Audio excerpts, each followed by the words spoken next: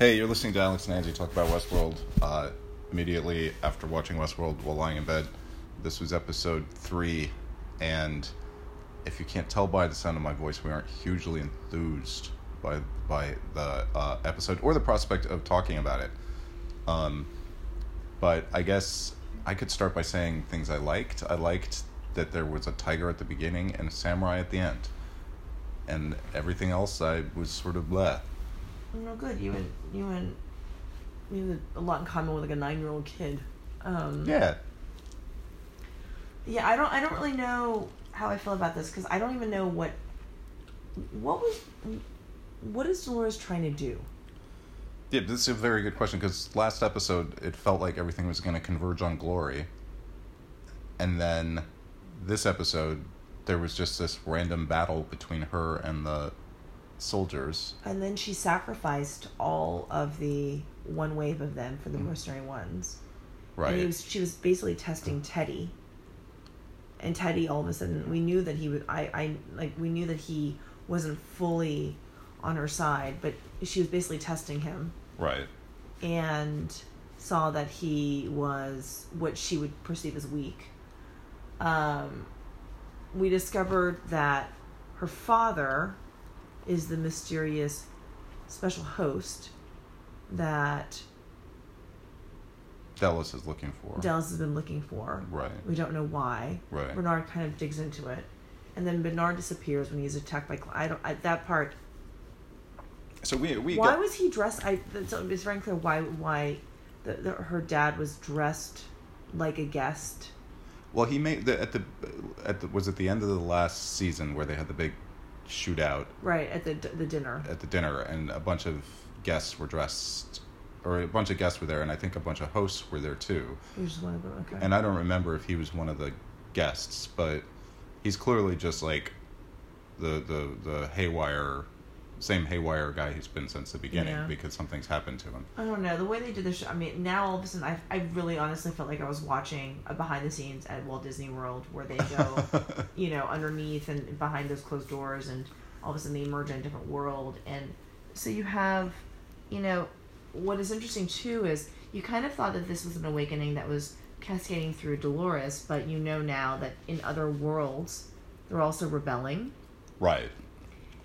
And apparently animals are rebelling too. And animals are rebelling too, which is just kind of...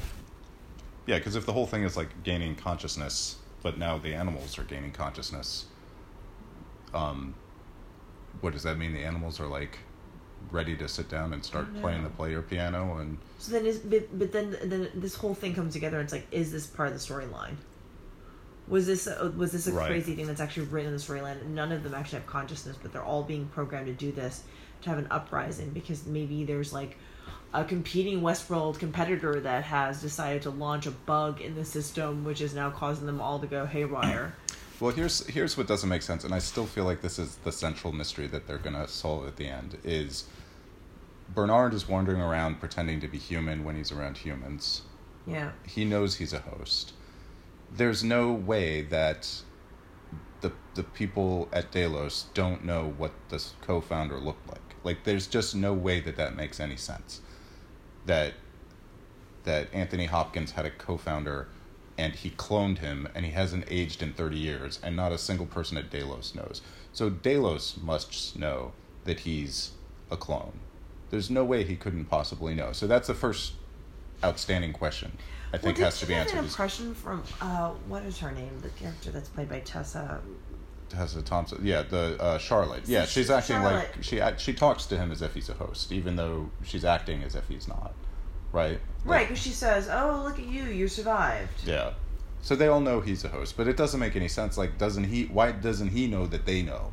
Right? Like, he's just running around and limping around, and I'm like, what is going on? This character who was so great in the first season is now like this weird secondary role, and I feel like he's in the secondary role because he's actually the big secret that they're going to reveal at the end. There's going to be something to that. I don't know. I mean, but is he or is he not? Which is, I mean, it would be too obvious if he was, right? Well, he's got to be a host of some sort. I don't know. No. You're saying the big secret. Sorry, I thought you meant it like the Dolores' dad, who's that host, and who's got this like he's basically a giant a walking USB for like some data source, some piece of data somewhere. So they're trying to get that off the island.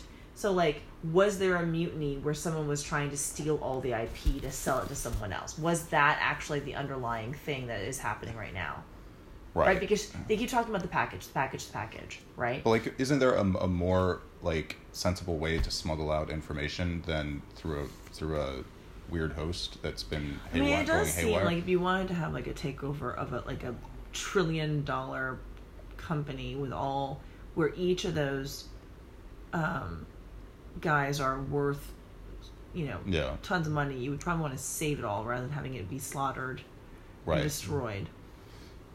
Yeah, it doesn't. So the other thing that doesn't make sense to me is we spent the whole first season watching Ford and Arnold, who are allegedly the brains behind the operation, spending all of their time in the minutia of Westworld, down to the way that people sit at the bar and drink, or the way that horses move and all of this. And then we're led to realize that there are these completely different worlds outside. What, did Ford not have anything to do with them? Did he change out of his little, 19th century outfit when he went to Samurai World and like do the same job in Samurai World? Also, you can just walk there? Yeah. I guess no, they went through the underpassage. Then they met the woman with the blowtorch, the dragon. Then they walked further. So they went to the edge of the park. World. So all of these things all of the parks are starting to like run into each other, but wouldn't they have known that? In the entire first season, you have no indication that Ford cares anything else except about Westworld. He spends all his time in Westworld. He's rebuilt his family in Westworld. Yeah. That's all he does is Westworld. So would he just license out the IP to these other parks and nobody cares about it? It doesn't make any sense. No, they must have been a part of it, because if you can access them from the same underground. Yeah, I think they're all related, but it's just weird to me that he has so much influence over Westworld, but apparently no influence over all these other places. But we don't know that. We don't know he didn't. We don't know it, but it would be weird. It might just be that, like, I mean, it's like anything else. Like, you just pick your favorite and you spend your time on your favorite. But like, he may have been involved in all those. We just haven't seen them yet. Yeah, I don't know. I think the big. I'm just gonna lay it out here. I think the big reveal is gonna have something to do with Ford and Bernard, and I have no idea what it's gonna be. But it's such like it's such a gap in the narrative. I don't know. It has to be solved with something. I'm curious where did the Men in Black go? Yeah, he wasn't even in this episode. Yeah. Although Dolores is becoming the Man in Black. Anyway, I don't know. I think it's safe to say we both sort of are. Westworld is starting to feel like a job to watch. No, it's not it's not there for me yet. I'm just a little tired because it was a busy weekend. But I do think that this episode it felt a little unsatisfying because it didn't feel like I didn't feel like aha. It still feels a little murky. I don't like how the characters are introduced. Like, it kind of felt like a caricature. I know that sounds weird, but like, I wanted more sophistication in the way the pieces would come together. Yeah. And right now they're kind of feeling like, and then we're throwing in a tiger, and then we're throwing in samurai, and you're kind of like, okay. See, that's okay. That's my favorite part. I just don't like I said, you have this sensibilities of a 9-year-old, so it's fine. Anyway. Okay, well, this has been Alex and Angie talk about Westworld immediately after watching Westworld while lying in bed. Hopefully, by next episode, we will have some. We will take some of the milky robot juice and plug it into our neck and be more enthusiastic. I prefer to stay away from anything milky robot juices. But until then, bye bye. Good night.